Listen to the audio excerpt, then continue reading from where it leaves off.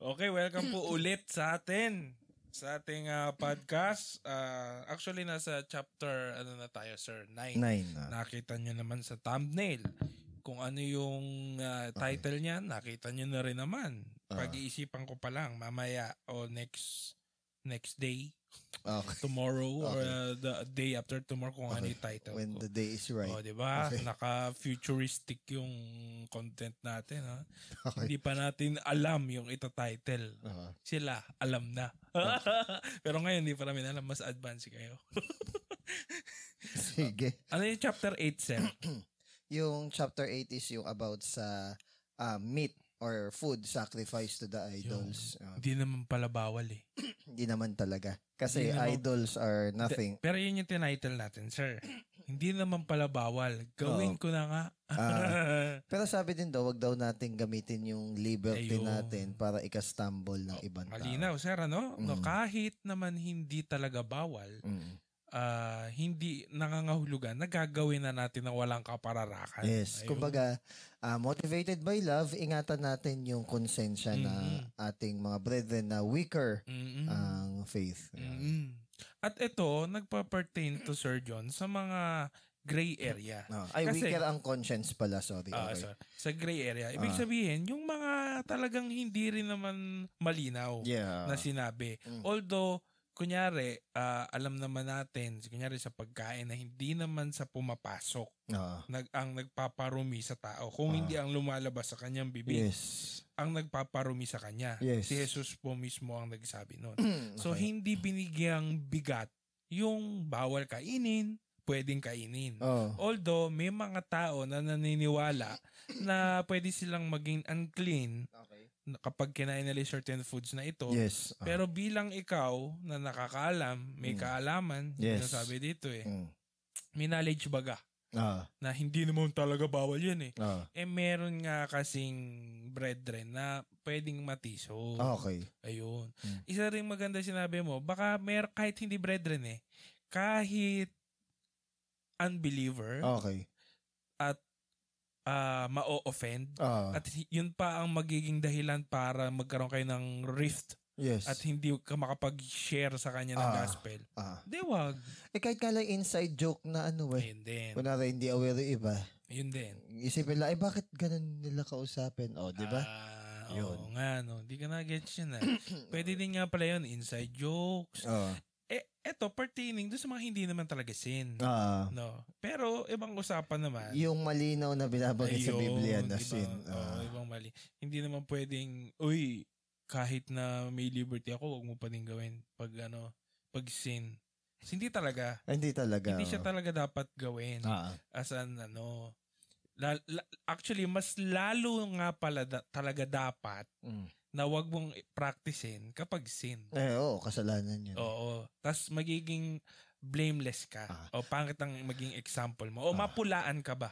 Tsaka nakalimutan ko yung term na sa philosophy Hindi siya same or hindi siya pwedeng ipag-compare yung obvious na sin at saka yung gray area. Hindi yun dapat pinagko-compare kasi dalawang magkaibang bagay yun. So, yun nga, sir. So, parang kung ikaw Christian ka, ingatan mo din yung imahe mo. Hindi dahil gusto mong i-preserve yung image mo, kundi para hindi madumihan yung pangalan ng Diyos. Yes, at saka para hindi ma-defile yung conscience nung iba. Oo din. Saka ang main goal mo naman talaga siguro, sana pala, is makapagbahagi sa iba, maging magandang testimonya. Yes. Hindi mo dapat bukadura na bawal to. Hindi bawal to. Kasi sila So, ayun. Yeah. Okay, punta na tayo sa 9. Ano ka bang i-share, sir, na ngayong nangyari ngayong week? Mga nabalitaan mo bago tayo pumunta dito sa 9?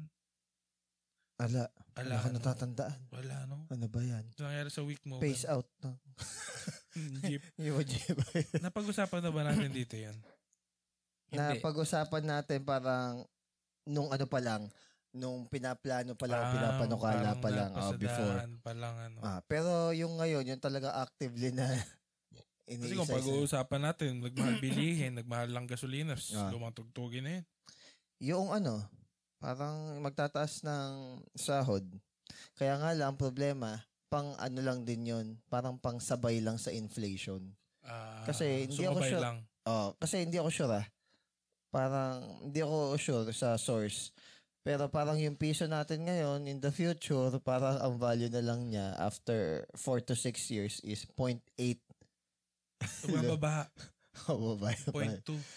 Humina yung value nung bakit ba sir humihina ang value ng peso? Madaming factor pero hayaan mo lang. Wala. Hindi. Kasi malakas yung value ng dollar. Doon ba nakabase talaga sa dollar ang malakas at hina ng currency? Yung paghina at pagtaas kasi ng value ng currency, in short is yung purchasing power. Ibig sabihin kung ano yung kakayahan niya makabili ng isang bagay o kasi principle of barter pa rin to yan. Yun.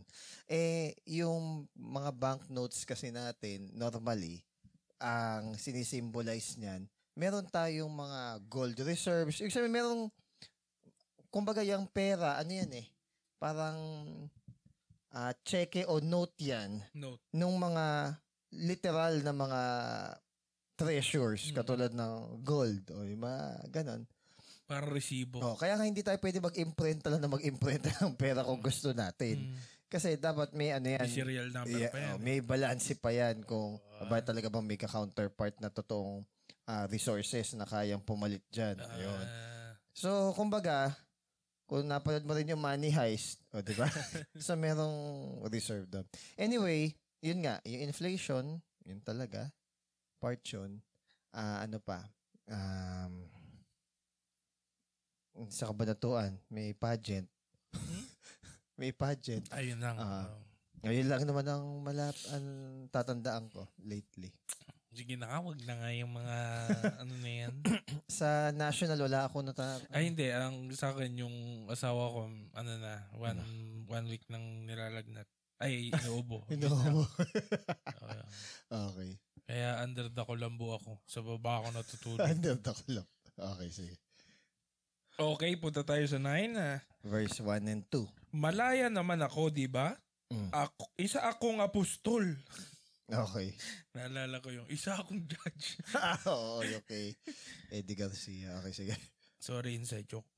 Nakita ko si Jesus na Panginoon natin at kayo ang resulta ng mga ginawa ko para sa Panginoon.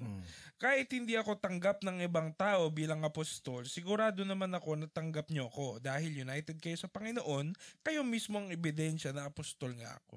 Okay. Sino nagsasalita? Si Paul. Pablo. Ito katuloy pa rin nung yung mga kahit na may right ka, hindi mo ginagamit yung right mo para makastumble ng ibang tao. So tuloy-tuloy pa rin. Pero ang focus na niya dito is yung pagiging apostol niya. At yung mga karapatan niya sa pagiging apostol. So yun yung topic niya dito. No?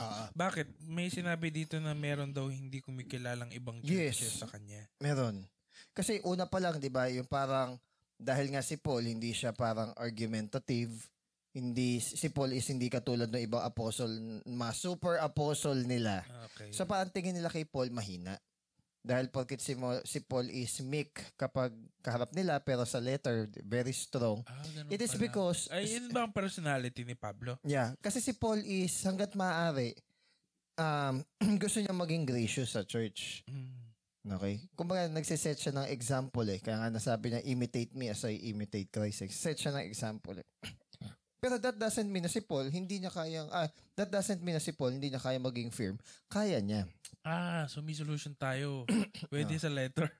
Oo, sa letter. Kung medyo alala. Ngayon, medyo hindi mo kaya, no? Yung isa ko napakinggan din kay Zach po, sa temperance naman. Ay, temperance ba? Tama ba? Parang, temper? Hindi temper Ewan ko yun yung, kung yun yung exact word. Okay, sige. Pero may mga tao daw kasi, na may mga Christian na sanay sila na, outgoing. Katulad ko, confrontative. Ayun, outgoing, confrontative. Tapos meron din namang Christian na hindi. Ano tawag doon? Ano tawag? Mga introvert, gano'n. Siguro, yun. Mga non-confrontative. Ayun, so mga ganyan. Kimi. So, may mga, ano daw yun, may mga goods and bad na... May pros and cons. Pros and cons daw yun. So, hindi dapat na parang, uy, buti ka pa outgoing, mas Christian ka sa akin. Hindi daw dapat ganun. Hindi, ako kasi, mismo. sabi daw ni... Ito sabi ni Brother Zach, na kadalasan daw, hindi lahat, kadalasan sa mga outgoing, confrontative na tao, pag binigyan mo ng trabaho, hindi kaya. Hindi sila meticulous. Kasi nga, sanay sila makapag-usap sa tao, makahalubilo, ganun. Pero kapag binigyan mo ng job or certain smart, specific, measurable, alam nyo naman na yan. Hindi nila makuha, di sila meticuloso. Although hindi lahat, kasi yung iba kaya yun eh. Same din sa kabila. Na yung isa naman is kayang gawin yun. Yes. Yung mga hindi masyadong social na tao. Yes. So, ako nga per se, sasabi ko, sana may ganyan akong temperance, may ganyan akong gentleness and patience, kindness na, yung kumbaga, skill or yung haba talaga ng pasensya na, yan sasabi ko. Sasabihin naman nila, kami naman, gusto namin yung ganyan certain na certain and diretso na magsalita kasi parang feeling nila minsan na-abuse sila. Ayun. Sabi ko, may pros and cons talaga. Ingatan na lang natin yung isa't isa. So it doesn't make you more Christian than the other. Yeah. Kumbaga, sa mga time na feeling mo na-abuse sila, you stand for them. Yeah. Sa pagkakataon na parang nawawalan ka ng temper, they remind you, di ba? So, it's more on growing at saka be encouraging and correcting nung bawat isa. Yun naman ang goal natin. Yun ang maganda kasi iba-iba ng personalidad. Yes. Pero it doesn't make you less or Christian more, or more Christian. Yet, hindi din dapat natin pwedeng gawing shield. Yes, exactly. Na ito yung personality ko. Yeah. Yun. Laging may room for improvement. Laging may biggest room of all. The biggest room of all is room for improvement. Oy, quotable. Bakit kasi? Kasi actually madami akong taong kilala na obviously pinapagawa naman as a Christian at hindi ko naman ini-impose ang personality ko sa kanya. Ini-impose ko lang natin o sinasabi, nire-reiterate lang natin yung sinabi ng Bible tungkol doon at nagsasubmit din naman ako doon. Gusto ko lang na, ay brother o sister, mag-submit tayo dito. Hindi dahil na perfect ko itong gawin. Kung ito sinasabi ng Bible. Tapos ang laging sagot, iba kasi personality mo, brad. Hindi ganun. And, hindi siya personality usapin. Diyan tayo minsan nadadali ng INC. Ay, ganun. Yung kaisahan nila. Yung pagiging united. Commendable yun. Commendable actually yun. Pero kumbaga tayo, you may one mind, di ba? One faith, one baptism, one Lord, one Spirit. Kailangan dumating tayo sa point na whether we feel like it or not, is submissive tayo sa word ni God. Ayan din. Ayun. Actually, isa sa mga napansin ko sakit ng era ngayon na hindi tayo sanay mag-deny. Gets mo, sir? Hindi tulad before, although may pros and cons din to nung time ng mga stoicism na sa Greek yun diba? Parang super disciplined sila, diba? Na kahit hindi nila gusto, this is my duty. Yes. Gagawin ko. May may pros yun. May cons din, pero ngayon, parang hindi existing yung ganun. Sa panahon ngayon. Parang hindi sanay, lalo na yung mga youth natin, mga kabataan, to do what they do not want to do. Hindi kasi sila naturoang mag-deny. For example, yung iba, sa bata, di ba? Parang gusto ko yan. Kunwari sa discipline. Okay. Tinuturuan ka kasi mag-deny dun eh. Kasi you are thinking na tama ka, pero dahil didisiplina ka, akala mo yung pagdidisiplina sa'yo, KJ, mali, harsh, legalistic, judgmental. Hindi eh. Nawawala ka sa linya eh. Ganyan, di ba sinabi? Hindi, maintindihan mo rin kasi yan kapag nasa sitwasyon kita. Di ba may mga ganong card o kaya sabihin is, madali lang magsabi, baka ini mo rin sinabi mo. Mga ganyan linya. ang sagot ko naman, yung kamukha din ng sinagot ni chairman mo, di ba? Baka nga kung ako din nasa sitwasyon mo, baka mas masahol pa yung magawa ko. Ano yung gusto mo i-advise ko sa'yo, yung mali. Pero ang point is, by God's grace, yung ina-advise natin sa ibang tao, yun din yung isa pamuhay natin. Sir, pamilyar ka ba dun sa meme na nakasulat na, ayan, tingnan nyo, ipa-flash ko. yung dalawang tao, tapos yung isa tingin niya 6, yung isa 9. Meron na. Ginamit ko yun sa school. Di ba? May magkaibang perspective. May maganda nag-comment dun eh. Merong nagsulat ng number na yan. Okay? Yung author. May author ng number na yan. Tanungin natin siya kung ano ang ibig sabihin niya doon sa sinulat niya, yun ang meaning nun. Kung 6 or 9. Kung 6 or 9. Malam mo, hindi pala. Ala lang. So, ibig sabihin, ibig sabihin, basag na yung excuse natin na laging may iba-ibang perspective. Although it may be true in some situations. Parang sa literature, yung parang, ang beauty ng literature is marami kasing mga interpretations. Sabagay, sir, parang kasing naging message nun, walang tama at walang mali. Depende na lang para sa'yo. So more on universalism, ang dating. And that is dangerous. Hindi, walang absolute. Parang ganun ang gustong paratingin nun. But, alam natin na merong mga absolutes. Diba? Parang subjective lang kasi na, sa'yo, yan yun. Pero sa akin ito. So walang patay pakalamanan. Tapos dumating yung actually, ibig sabihin na, you're violating my... I know, siya yung author nun So, baga, even si God, nuturo niya sa atin how we live our life. Hindi natin pwede sabihin kay God. Narinig mo na ba, sir, yung phrase natin ko? Narinig mo na to? Narinig nyo natin to na isa lang naman ang Diyos. Marami lang interpretasyon.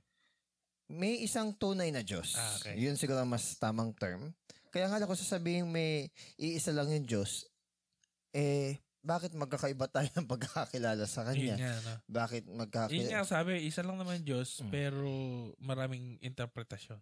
Ano yung, narinig mo yan? Madalas? Madalas ko na nag-iisa lang naman yung Diyos na sinasamba natin. Ayun. I beg to disagree na isa lang yung Diyos na sinasamba natin. Kasi, it will define kung paano tayo mamuhay. Depende sa kung ano yung konsepto ng Diyos. And, ang Diyos ay hindi interpretation, perspective, or idea lang. Siya is isang persona talaga na nag-exist. To put God as a symbol or as a idea. Si Batman yan. O kasi Vendetta yan. Yeah. Nireduce mo siya sa isang philosophy. Si God is... Parang mo ba yun? Vendetta? V for Vendetta. Ganda yun di ba? Ang... Sarap na panood mo na. Yung bandang dulo part. Yung hindi na yung mismong tao. Kundi... yung idea na siya. Pero siya nagsimula, di ba? Yeah. So parang ganun yung point ko. Hindi natin dapat i-reduce si God sa isang idea or isang interpretation. Kundi we have to see God as He is. Kasi yun yung eternal life to know you one true God and Jesus Christ whom you have sent. So, yun yung truth. Yun yung truth. That truth. Absolute truth. Now, going back to dito sa inaano natin, may mga certain questions kasi si Paul Hindi ba ako apostol? Obvious naman. Hindi naman. Alam ko hindi ba ako apostol? Hindi. Kasi may mga tao na hindi nga siya kinikilala as apostle. Sa tingin mo, nag-doubt din si Paul na pero parang malabo yan. Kasi, wala akong nabasa nag-doubt siya. Kaya kahit na ganun yung reception sa kanya ng mga tao, tingin mo di siya nag-doubt? Sa tingin ko hindi. Okay. Kasi dumaan siya sa phase na, di ba, na nagkaroon siya ng wilderness experience dun sa Damascus. Pero, kinonfirm siya ni Ananias, tama ba Ananias yun? Tapos nakakita na siya, di ba? Dumating pa rin yung point na sa Book of Galatians, kinonfirm pa rin niya kung yung na-receive ba niya is tama. Inas niya yung mga unang mga apostles, di ba? Nag-agree. So, ibig sabihin, dumaan na siya dun sa phase na yun. Kumbaga, na-sure na niya na, okay, siguro tama. Naligalig ng konti, may baga ba? Pero itong time na to, I doubt na may mga... Kino-question niya, no?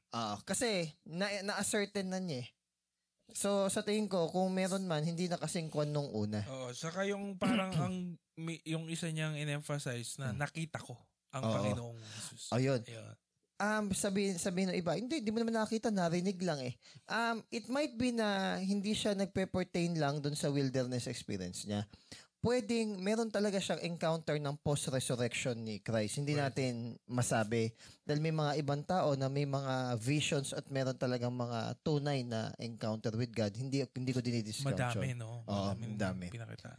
Then sabi niya, hindi ba ako malaya? Si Paul is not under authority of anyone except authority ni God. Ano pa? Hindi ba kayo ang aking mga gawa kay Lord? So, itong mga Christians na to, sila yung pudding sa cake. Sila yung patunay. Sila yung talagang obvious na manifestation ng hard labor ni Paul. Not in numbers, but dun sa quality or sa purity ng kanilang pamumuhay. Ngayon, para bang madali nila kasi nakasabihin na may vision eh. Pero hindi totoo dun sa buhay natin. Nakakita ko. May isa pa dito. Kung hindi man ako apostol sa iba, siguro naman sa inyo, obvious na. So, may mga iba. May nagda-doubt kasi sa kanya. Okay. So, kumbaga, kayo pa naman. Siguro, iba rin ang in-invest niya dito sa Corinth. Ay, iba talaga. Oo, kaya nasabi niya to. Na to the point na, sa sobrang gusto niya, ang tawag dito, unti-untiin yung Corinth, gusto niya i-train talaga yung Corinth, pinadala pa niya si Timothy, di ba? So, ang isa sa mga point dito is, nakita nyo naman paano ako mamuhay, nakita nyo naman paano ako pagsilbihan, kukwestiyonin, o para ba magda-doubt pa ba kayo na pinadala ako ng Diyos para sa inyo? So, parang may ini-establish ang stand dito. Siguro yung mga hindi ko taga-Corinto, sige, okay lang na, kasi hindi lang ako kilala eh. Pero kayo kilala nyo ako. Parang example, yung kunyari, may nakapatay, binibintang sa'yo. Parang kayo lang naman ang meron ako. Diba? 7 Sundays. So, may pinagbibintangan na nakapatay. Para bang, maintindihan ko kung yung mga hindi ako kaibigan, sabihin, ako gumawa nun. Pero kayo na kaibigan ko, kilala niyo ako. Yun. Yun yung pinapoint out niya. Ayan.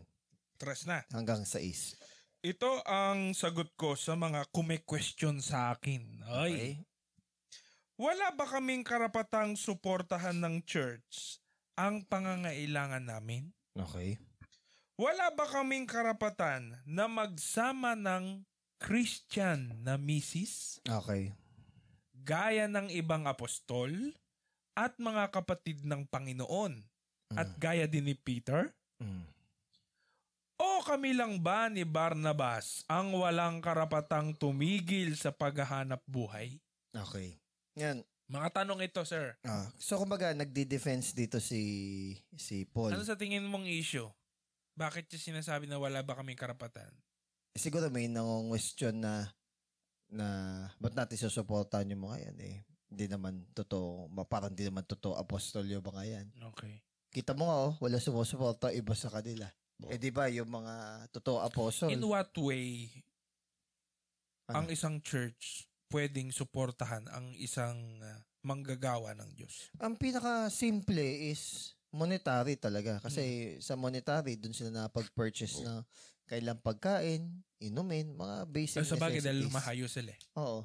So, kumbaga, parang laking tulong, no? Ibabawas mo na yun sa mga alalahanin or mga responsibility. At least ang isipin lang nila, magpipreach sila. At saka sila yung naka-forefront eh. Sila yung pwedeng mapatay, sila pwedeng mahuli, sila pwedeng makulong, sila pwedeng mabato. So, kumbaga, malasakit na natin yun. Kumbaga, malita bagay. Kumbaga, hindi man makarating yung mga paa natin sa paglalakbay, kasama nila sa pagbabahagi. Pero yung puso natin, makasama sila. Kasi, ulitin ko, hindi man makasama yung mga paa natin sa pagbabahagi ng salita ng Diyos sa mga nag-share na missionary.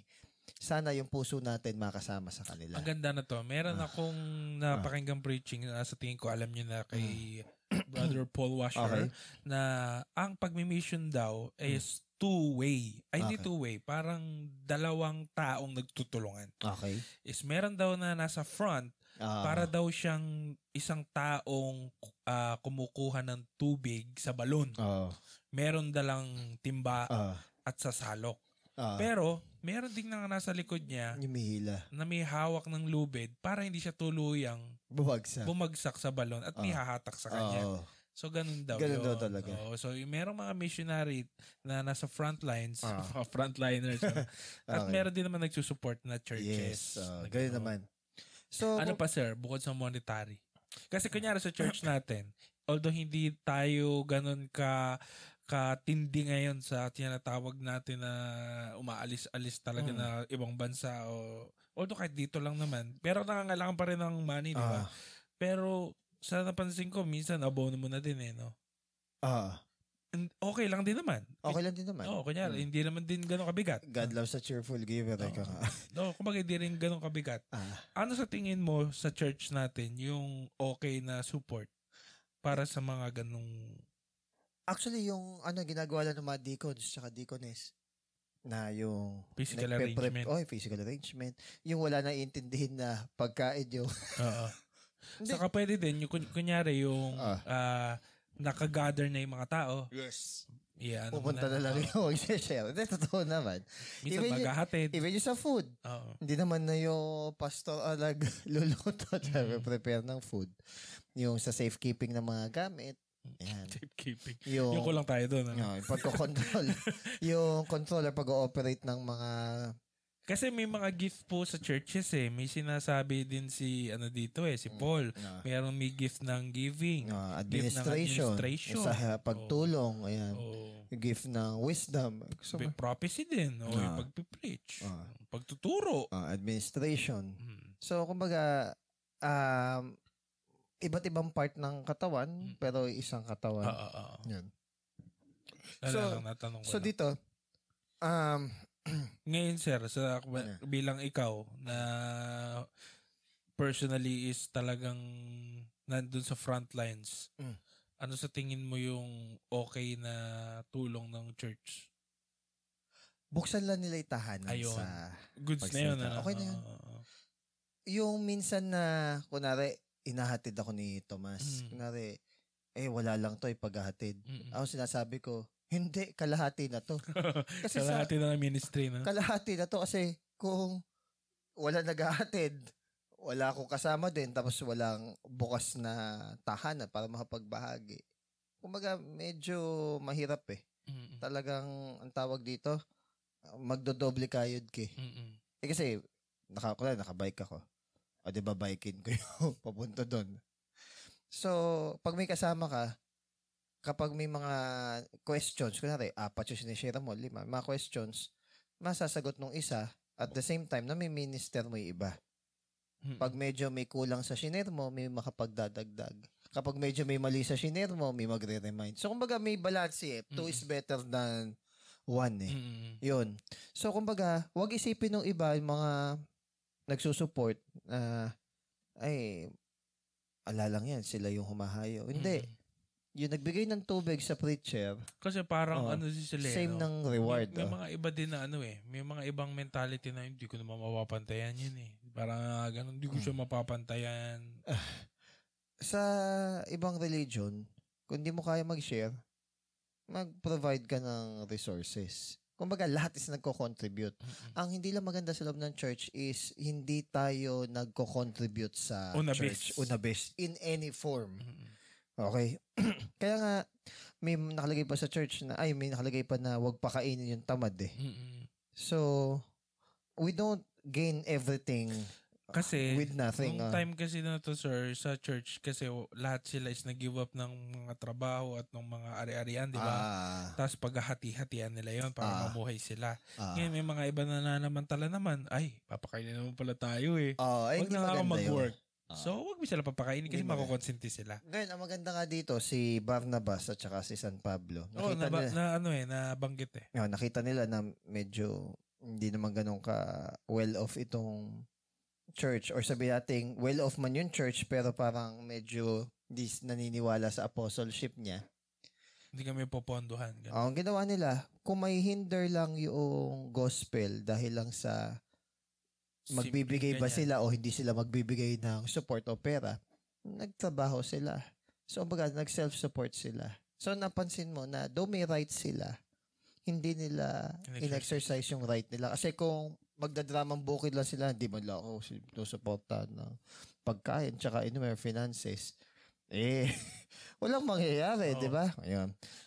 Di ba, sir, ang uso sa ministry, walang ako. What's your comment? And I'm very thankful I learned that bago uli ako pumasok sa ministry na walang ako sa ministry. Kasi dahil walang ikaw sa ministry, yung care and concern mo rin, hindi para lang sa sarili mo, kundi para sa buong. Sa whole, church. Na kumbaga, meron kang boldness na kunwari, meron dapat iayos, meron dapat i-correct. Masasabi mo at matitignan mo sila mata sa mata na hindi ito for selfish reason or purpose or para mag-power trip or mang-guilt lang. It is for the welfare ng buong body. Yun. Ngayon, lalo na nung nakararami. Ngayon, meron pang binabanggit dito, yung right to take a believing wife. Yes, pwede po mag-asawa ang pastor. Yes, pwede po mag-asawa ang mga elder. Pero Christian daw. Christian na misis, sabi. Pero Christian nga dapat. Kasi nga, do not be unequally yoked with unbeliever. Basic yun, basic. Ngayon, sa imbis na tumaas yung honor and respeto nila kala Paul at saka kay Barnabas, dahil nga, sige, wag nyo kami supportahan. Hindi masasabi, sige, wag nyo kami supportahan. Ang point lang kahit di nyo kami supportahan, tuloy pa rin kami. Pagpapakita na hindi sila after dun sa isusupport ng Corinth. Ganda intention. Yung parang, obvious hindi kami nanghihingi sa inyo. Para bang inilatag lang nila na may karapatan yung preacher sa sa wage niya. Pero may karapatan naman talaga. May karapatan talaga. Pero hindi nila yun in-exercise. So therefore, kung hindi nila in-exercise yun, malinaw sana sa mga taga-Corinth na hindi nila habol yung ibibigay nilang pera or tulong. Kaso nga lang, sa imbis na mas irespeto sila ng mga tao, they are less respected. Para bang bumaba tuloy yung tingin ng mga tao sa kanila. Ayun. Napaka-ironic, Kung sino pa yung mas nagle-labor, yung pa yung parang mas hindi pinapansin o ino-honor. Ganun talaga siya. Next. Sila pepetics. 7 to 14. Last na ba yan? Pero marami kasi ito. Sino ba namang sundalo ang nagbabayad ng sarili niyang gastos habang nagsiserve siya sa army? May nagtatanim ba ng ubas at hindi naman kumakain ng bunga nito? May nag-aalaga ba ng mga tupa? Tapos hindi naman nakikinabang sa gatas nito? Oo nga. May gatas pala yun. Meron. Hindi ko pa natatry. Hindi lang galing sa iniisip ng tao itong mga sinasabi ko. Ganito rin ang sinasabi ng law. Nakasulat sa law ni Moses. Huwag mong takpan ang bibig ng baka habang inaapakan nito ang mga butil. Mga baka ba talaga ang inaalala ng Diyos? Di ba para sa atin talaga yung sinabi niyang yun? Siyempre, sinulat talaga yon para sa atin. Nagtatrabaho ang mga nag-aararo at nag-aani kasi ini-expect nilang makakakuha sila ng share sa ani. Kung nagtanim kami ng mga spiritual na bagay sa inyo, sobra na ba kung umani kami ng mga material na bagay galing sa inyo? Kung may ganitong karapatan ng iba, mas lalo na kami. Pero kahit ganon, hindi namin ginamit ang karapatan na ito. Instead, tiniis namin ang lahat para hindi kami maging sagabal sa magandang balita tungkol kay Kristo. Alam nyo naman na sa templo kumukuha ng pagkain ng mga nagtatrabaho sa temple. At yung mga nag-o-offer ng sacrifice, may share sila sa mga ino-offer sa altar. Ganito din ang utos ng Panginoon. Yung mga nagpipreach ng magandang balita ay dapat tumanggap ng ikabubuhay mula dito. Okay. Sige, banggitin nga natin yung mga examples na even si Jesus, sinabi niya na may karapatan naman talaga. Though hindi directly, pero makikita mo sa example. Siyempre sa Old Testament, yung mga priests, meron sila, may mga portion sila doon sa actually, mga ino-offer. Actually, di ba parang taxation yun dahil hindi nagkatrabaho ng normal na trabaho yung mga Levita. Kasi sineta part sila. Yes. Ito mga example, si Jesus, Matthew 10:10. For a worker is worthy of his food. So, ina-acknowledge si Jesus na yung worker talaga is worthy na may wage. Sa mga ibang churches, Sir John, may mga sweldo talaga. May mga sweldo naman talaga. Oo, may sweldo ang pastor, yung mga worship leaders. Maging careful lang na hindi ang heart ng worship, yung nagli-lead sa pag-awit or yung nagsishare ng word, maging careful na hindi doon sila nakatingin. Oo. Okay, maging careful doon. Alam mo, isa sa mga problema din naman nakita ko is the flip side of that. Dahil naman ang sinasabi minsan ng parang administrator ng isang church, kahit na kaya naman nila magpasahod ng above minimum, at yung trabaho din naman ay nako, sobrang pagod din naman sobrang talaga. Pagod naman talaga. Pero below minimum, ang madalas namang sabihin is, hindi dapat sa pera nakatingin. Hindi ba siya form of abuse? Nagiging abuse siya if yung mga tao is nakikita yung pangailangan, hindi nila sinusuportahan. Pero yung ganun, kunyari, kaya naman ng church na suportahan ng medyo mas malaki o yung sapat o yung nararapat lamang sa trabaho. O, di ibigay. Ito. Pero ang nasasabi nga, para hindi ka maging ganid sa pera. Di ba ganun? Ang tanong, meron bang history yung tao na yun na ganid siya sa pera? Kung wala naman, bakit hindi? Kaso nga lang. Kasi yung mga iba tuloy, actually marami akong kilalang ganun. Kaya yung mga iba tuloy, parang naging buong bibig na lang. Parang sour graping na lang. Ay, parang, hindi sa Panginoon tayo tumingin. Parang hindi sa pera. Actually, ang totoong minister na hindi talaga nakatingin sa pera, siya naman mismo magsasabi na, hindi, kahit wag na, hindi, kahit babaan nyo na lang, enough na to. Sila mismo may, paano ba yung term? Hindi naman delikadese. Initiative. Hindi. Pure yung heart nila na alam mo talaga na hindi siya after dun sa susweldohin niya. Doon siya nakatingin sa paano niya mag-glorify si God. And of course, hindi naman siya mag-aalala dun sa family niya, lalo na kung may family siya. Pero, kung mas mayaman naman yung family do nagpe-preach dun sa rest doong congregation at talaga na ba kaya na i-support yung sarili niya on that.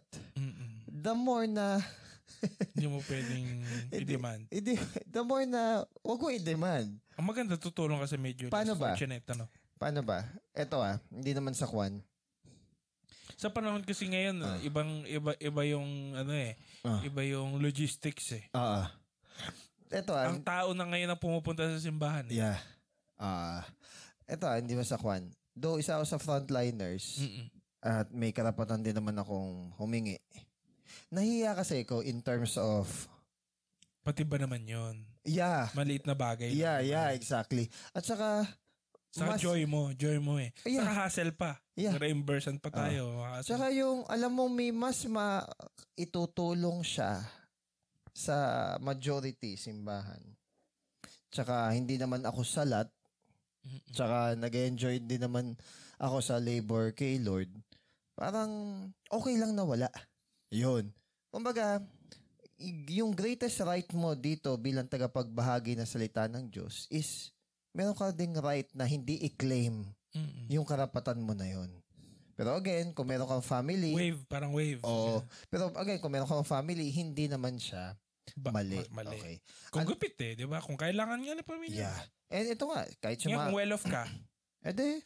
Yun din sinasabi ko kay Che minsan. Na, although nag-agree din naman kami. Na ganun.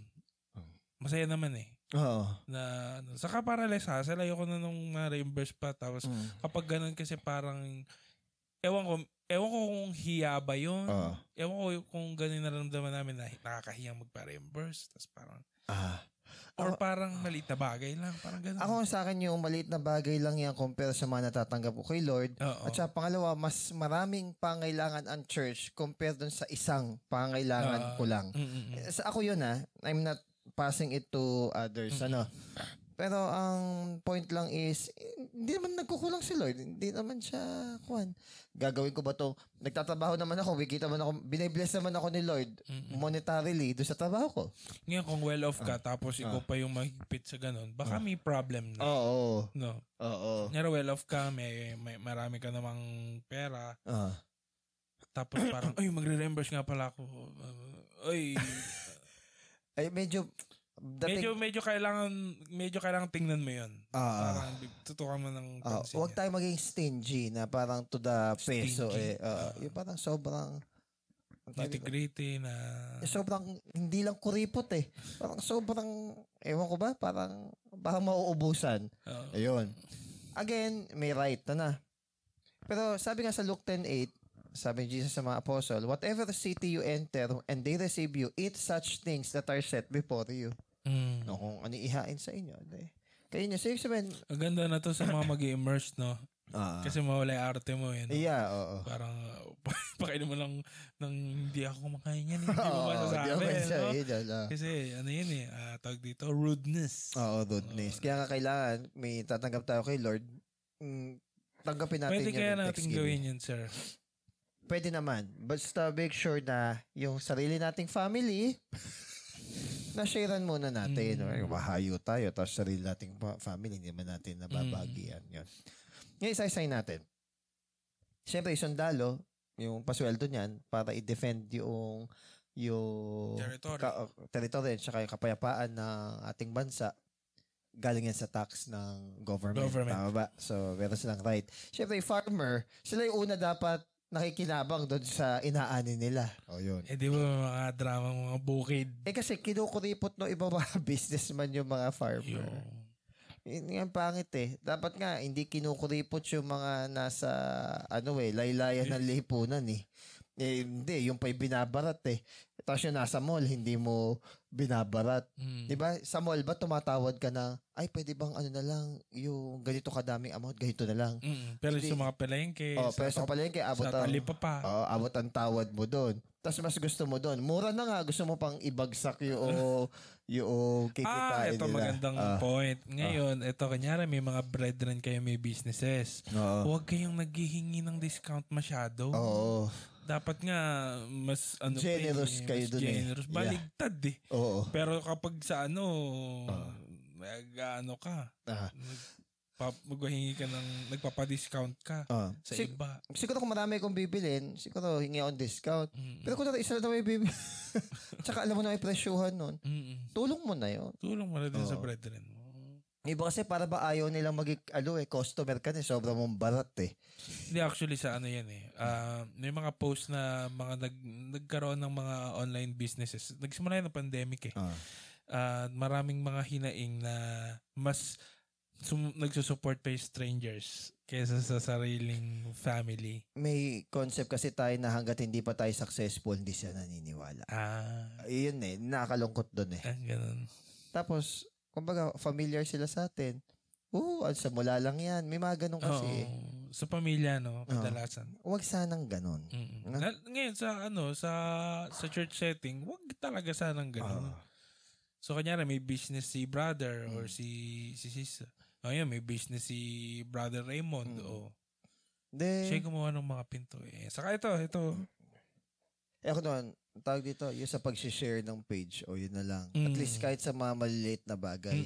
Kasi panalo ng isa, panalo ng church yun ng lahat Kasi, pag nag-grow sila, they receive, they give para sa iba. Yung para pay forward, mas mag-glorify nila si God sa mga ganong bagay. Ano pa? Yung papastol, yung gatas no inaalagaan nila. Livestock.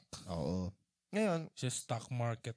Nasa mosaic law din naman na huwag niyong takpan yung bibig ng mga baka. Huwag niyong busalan ng bibig. Kasi tinatapakan nila yung grain para sabihin natin na ma-broken away sila doon sa husk, doon sa pinaka Ganun ba sila mag-kiss-kiss dati? Oo, yung natapakan.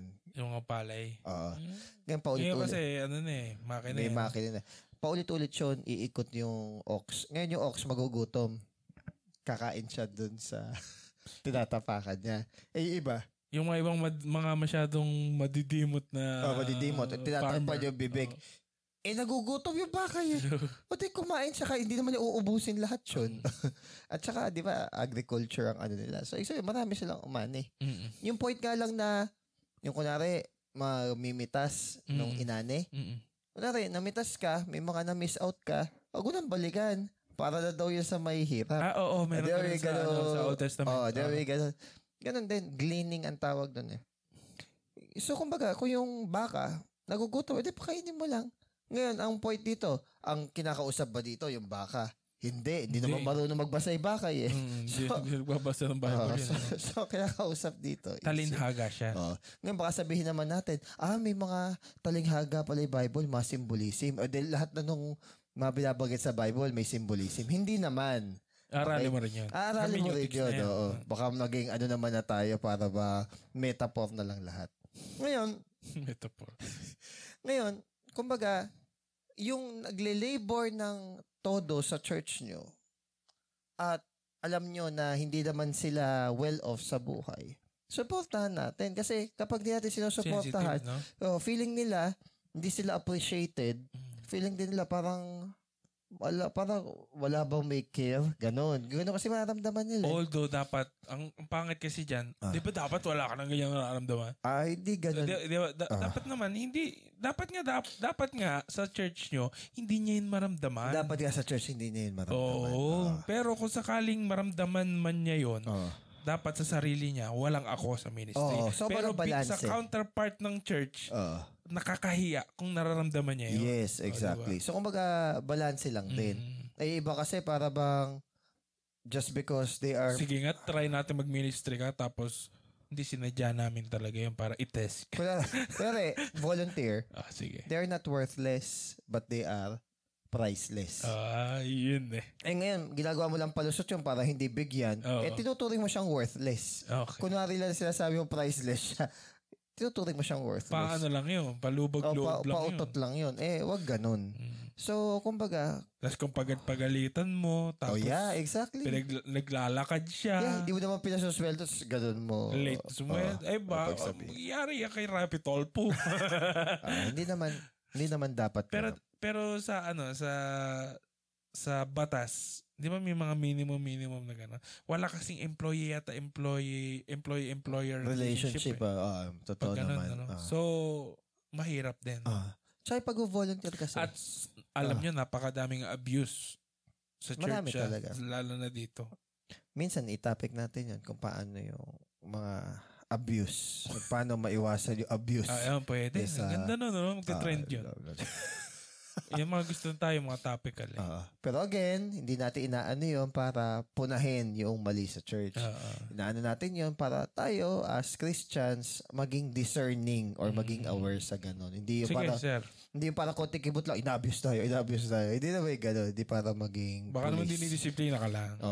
Sige, try natin. Okay. Ngayon, abusing church. How to, hindi naman. How to discern.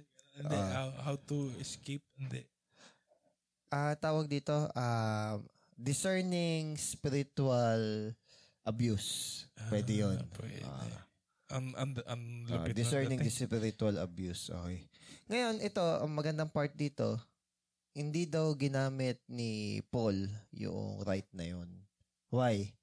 Maganda kasi puso ni Paul. Whether... Yung right na sumeldo. Whether bayad siya o hindi. Babahagi pa rin yung gospel. Whether wala akong makain. Sige. Mag-ano ko. Extra income. Sinabi na nga ni Paul, naranasan niya na merong sagana, naranasan din niya na salat. Pero sabi niya, isa lahat ng bagay naman na yun is nakita niya na si Lord is talagang nagpo-provide. Yun. Ang ganda na yan. Sir John, napakaganda ng topic na yan. Kasi napapansin ko ngayon sa lahat ng mga post ng mga tao, sige, laban lang. Whether bibigay din ni Lord ang para sa'yo. Nagiging tuloy ang mindset ng tao is kapag meron ka ng masayang pamilya, pag meron ng malaking kita, maagandang bahay, yun yung blessing ni Lord. Si Paul, apostol yan, no? Kung meron taong pinaka-close sa Diyos, isa yan, no? Tapos, nagiging salat, nagiging sagana. Okay, eto na yung maporma. Gets mo? Eto yung maporma, no? Kung si Paul... Hindi, ito yung maganda. Kung si Paul, willing siyang i-deny yung sarili niyang karapatan na mag-take ng sweldo or support sa Corinth para sa ikabubuti noong buong simbahan. bakit daw hindi magawa nung ibang mga Christian na may liberty silang kumain ng meat na i-give up din yung right nila para hindi... So, nag-set siyang example. Yeah. So, kumbaga... Parang, so, ito mas malaki itong gini-give up ko kumpara dyan sa napakasimpleng bagay na... Sige, mas gandahan pa natin na may dinideny ako. Okay. Siguro, deny din tayo. Parang mas siguro, kasi parang yung isa kasi para ba, eto, laki-laki na dinideny ko. Hindi, given na nga yun. Kumbaga, sa side nila, yun yung makita sana nila. Ang laki nung dinideny ni Paul compared doon sa kailangan nila i-deny. Pero sa part ni Paul, siguro ang mas tamang i-convey na idea is hindi lang kayo ang kailangan i-deny. Ako din, sinimulan ko na i-example sa inyo na ako rin meron dinideny. Yeah. Example. Pero yung sinet na example is ang taas, no? Taas yung standard. Ang taas, di ba? Pero parang nakakahiya na pati ikaw di magdi-deny. Yeah. Meron kaming nagiging usapan ni ni Mrs. Nyari, may bili kami sa labas. Tapos, sasabihin namin, ay, alam mo, kawawa naman tayo. Nakamotor tayo. Tapos sila nakasasakyan. Ganito. Tapos naplatan tayo. Yung ganyan. Tapos magdadaanan namin. May mga nagtitinda ng balot. Sabi ko, mas sa tingin ko mas kawawa yun. Kasi ganito. Tapos ayun nga. So minsan parang naiisip natin na parang tayo kawawa. Hindi sa ginagaslight natin sa sarili natin. Pero sa totoo lang, sir. Ang dami talaga nating arte na parang hindi naman nakakahiya kung ikukumpara mo sa problema talaga ng iba. Pero yung sabi mo nga, yung disclaimer mo, siyempre, ang uso ngayon, Sir John, is yung maaaring magaan sa'yo, mabigat sa akin. Yung maaaring mabigat sa akin, magaan sa'yo. Subjective ulit, diba? Subjective. Kunwari, dahil sasabi mo, motor. Ako nga nakabike. Oo nga. Pero hindi ko pwedeng sabihin na ako nga nakabike. Kasi ako... May naglalakad naman. Oo. Hindi, tsaka ako, parang hindi ko pa nakikita hindi pa ako sanay mag-drive.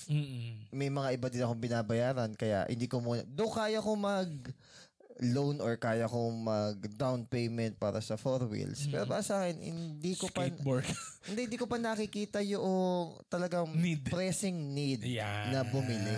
So, kumbaga, siguro ang ganda ng topic niya, no? Kailangan ko na bang bilhin to? Kumbaga, hindi pa. Kumbaga, hindi siya pang hindi siya yung pang, ako nga nakabike. Hindi siya pang ganun. Parang hindi mo ginagawang kawawa yung sarili mo na, ako mas kawawa nga ako pero hindi uso din kasi yun uso din yun. Paawaan ako mas grabe yung inabot ko. Kung nagde-deny ka para kay Lord, ang makikita sana sa'yo is yung joy at saka yung maturity mo. Ayun, wag mong sample ano tawag doon? Wag mong ipang gawing armas o wag mong gawing armas na parang kita mo ko. Wag mo ipang aangas din. Actually, tingnan mo to Sa Bible, sabi kapag daw ikaw ay nagfa-fasting, maligo ka, maghilamos ka. Para makita nila na okay ka, may kagalakan. Para kunwari, fasting ka, malungkot ka, tapos di ka naliligo. Para alam nila, pinapahalata ako nagwa-fasting ka. So, ganun. Pwede ka na maging presentable, decente, ganyan. Actually, mas okay pa ngayon Isipin lang, mahirap ka. Wala uutang sa'yo. Joke lang. Minsan false piety. Yung tawag din false piety. Kumbaga, low-key ka lang. Iba naman yung low-key sa false piety. Low-key ka lang, parang hindi mo kailangan ipakita lagi yung need na may pera ka o may kakayahan ka. Basta kailangan mo lang maging presentable. Hindi ba nga yung isa sa mga yung mga ma-flex? Tapos may magpo-post naman, hindi ina-appreciate lang na kung nasa world ka at personally, ano yung na-off ka na pag nakikita mo na may pineflex? Yung i-defend ba ba't kailangang i-flex? Tapos sabi, hindi, jealous lang kayo. Ano yun? Ano yung certain na pineflex niya? Kahit ano, ganun? Kunwari, naka-bikini.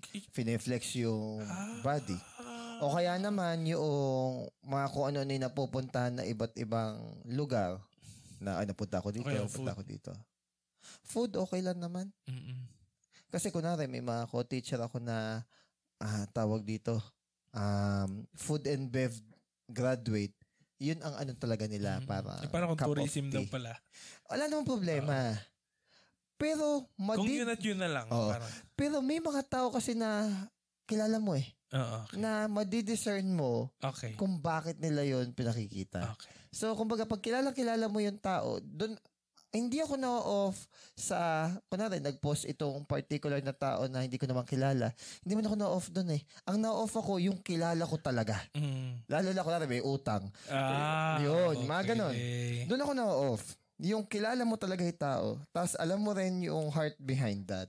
Kasi iba, pagtatanggol pa, hindi, baka naiinggit ka lang. Hindi ako naiinggit. Nalulungkot ako. Bakit? Kaya mong i-post yan, pero may utang ka. May utang ka. Ayun, yun yung sa akin. Tsaka, kasi pa may utang, no? Tsaka ganito na. Nakikita mo yun kahit na hindi ka hinahide. Kanyari may utang sa'yo. Hindi. Para mo nakalimutan na, sir. Ha? Pwede natin i-remind. Ito sa akin lang is, like ito sinasabi, hindi naman palusot. Hindi ako mapag-picture. Okay. Hindi ko siguro lang. personality mo. Personality ko na lang. Pero kumbaga, wala namang masama. Kung mapag-picture kayo, sige. Pero para kasi sa akin, siguro lang ako, old soul o sentimental lang in terms of, may mga magagandang memories kasi na may enjoy mo at ma-capture mo hindi ng camera kundi ng puso mo at ng mata mo. Hindi totoo. Minsan yung experience, no? Yeah. Actually, kanina nanonood kami ng parang concert ng Coldplay sa TV kasi ang ganda kasi nung feedback ng concert, lalo na yung mga lights. Kasi talagang ganda ng lighting nila sa mga ganun ng Coldplay. Tapos lahat sila, mga nagsi-cellphone na pinipicturean, nagbini-video nila yung mismong concert. Pero si Chris Martin, yung vocalist, tama ba yung baka mali ako nang sabi mo galit sa akin. Sinasabi niya na babaw niyo muna yung cellphone niyo for this song. Kasi pero syempre, dahil napanood ko pa din yung video, hindi niya binawa. Yun yung gusto ko. Kasi di ba yung moment Exactly. Yun, nakuha mo rin yung point. Siguro, magkakaiba nga tayo ng personality. Pero para sa akin, yung moment talaga. Ang meron ka lang sa buhay na to is kung ano yung meron ngayon. sorry. Hindi, kung ang meron ka lang sa buhay na to is kung ano yung meron ka ngayon. So you have to enjoy that particular moment. Kasi naalala ko kasi sa The Anothers. Ano yan? Alam mo ba yun? Oo, yung ginawang spoof nila, Bong Navarro, The Others. Ano yung The Others? The Others, yung... Sa ibang bansa? Multo sila, tapos akala nila may nagmumulto, sa huli lang nila nalaman na sila pala yung multo. Ay, sa ano yata yan? Indonesia? Hindi, parang Hollywood ata Pero The Others. Pero ano din siya? Comedy? Hindi. Ay, hindi comedy yung The Others. Hindi comedy. Ngayon, di ba ginawa The Anothers? Ginawa nilang comedy spoof kasi nila yun. Kaya ako natawa kasi parang sa dulo doon yung ilaw, yung flash nga, di ba? Ng toilet. Oo. Ang ano doon, anong babaunin mong alaala? Pag datawid ka na. Yun ang alala ko. Puro kalokohan kasi yun Tapos yung kwenta sa iyo pala yung flash. Kasi nga spoof yun. Okay. Yes, we have a future and eternity with God. Pero kumbaga, na-share ko yun, brad, yung may mga legitimate pleasures naman. Oo, sir. Na outside dun sa, sabihin natin, sa delight kay Lord. Hindi naman natin dinidiscount yun na. Sir, dahil nasabi mo yan, pwedeng i-apply talaga dyan yung last episode. Ano yan? Hindi naman pala bawal. Pero wag mo sanayin yung sarili mo na puro yun na lang. Hindi naman pala bawal. Gawin ko na nga. So, hindi ganun. Hindi ganun. Kahit hindi siya bawal. Wag mo naman ubusin yung buhay mo doon sa ganun na lang. Tsaka, everything is permissible. Not everything is beneficial. Pero, wag mo din kakalimutan na merong delight kay Lord na hindi mo makikita sa kahit anong bagay dito sa mundo. Yun yung pinapaalala sa atin Ngayon, on that particular legitimate pleasure at nando ka sa sitwasyon na yun, enjoy mo yung moment. Diba? Baba mo yung phone mo. Kasi diba, cellphone.